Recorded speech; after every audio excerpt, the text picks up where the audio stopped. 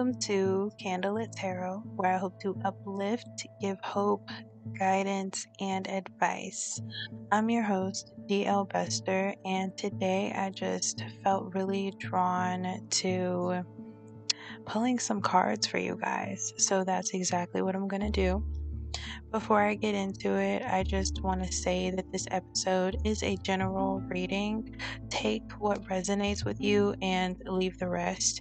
I know that's a common thing that readers say, but we really mean that. Not everything can be personalized for you. This is not a personalized reading. Now, if you guys would like personal reading, I do offer those. Just check out the description box and contact me for more information. So, with that being said, today's episode is brought to you by Anchor, the free way to make a podcast, and I love free things.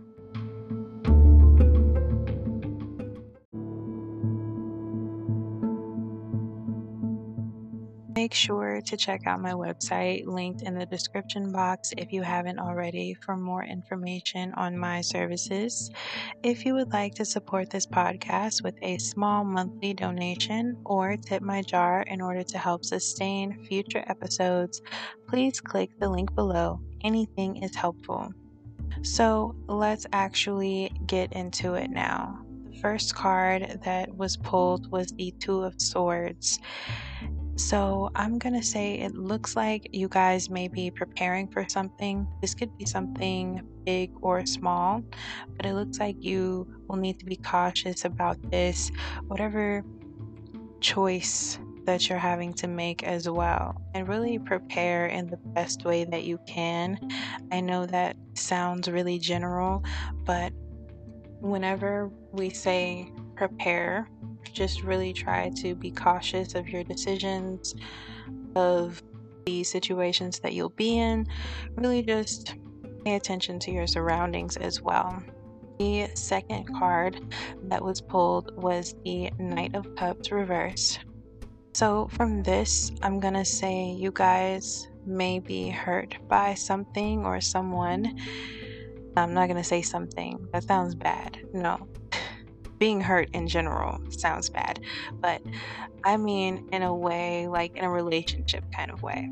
There may be an argument that comes up, and to you, this really may be like your last straw, and you'll end up letting go of things that do not serve you anymore.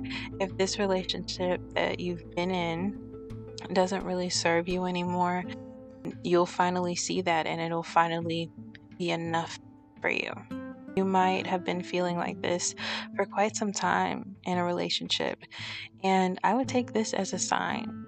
If you are hearing this reading and this is something that you're going through, take this as a sign that maybe you should go ahead and end things because it's no longer serving you. Its purpose has already been fulfilled. So there's no reason to keep hanging on to things. This could also be a job. You could finally be fed up and you've had enough of things that have been going on, and you're really just ready to let go, and you don't want to feel hurt any longer, or defeat is the word that I was hearing. And this final decision may have you feeling more moody than usual, more emotional.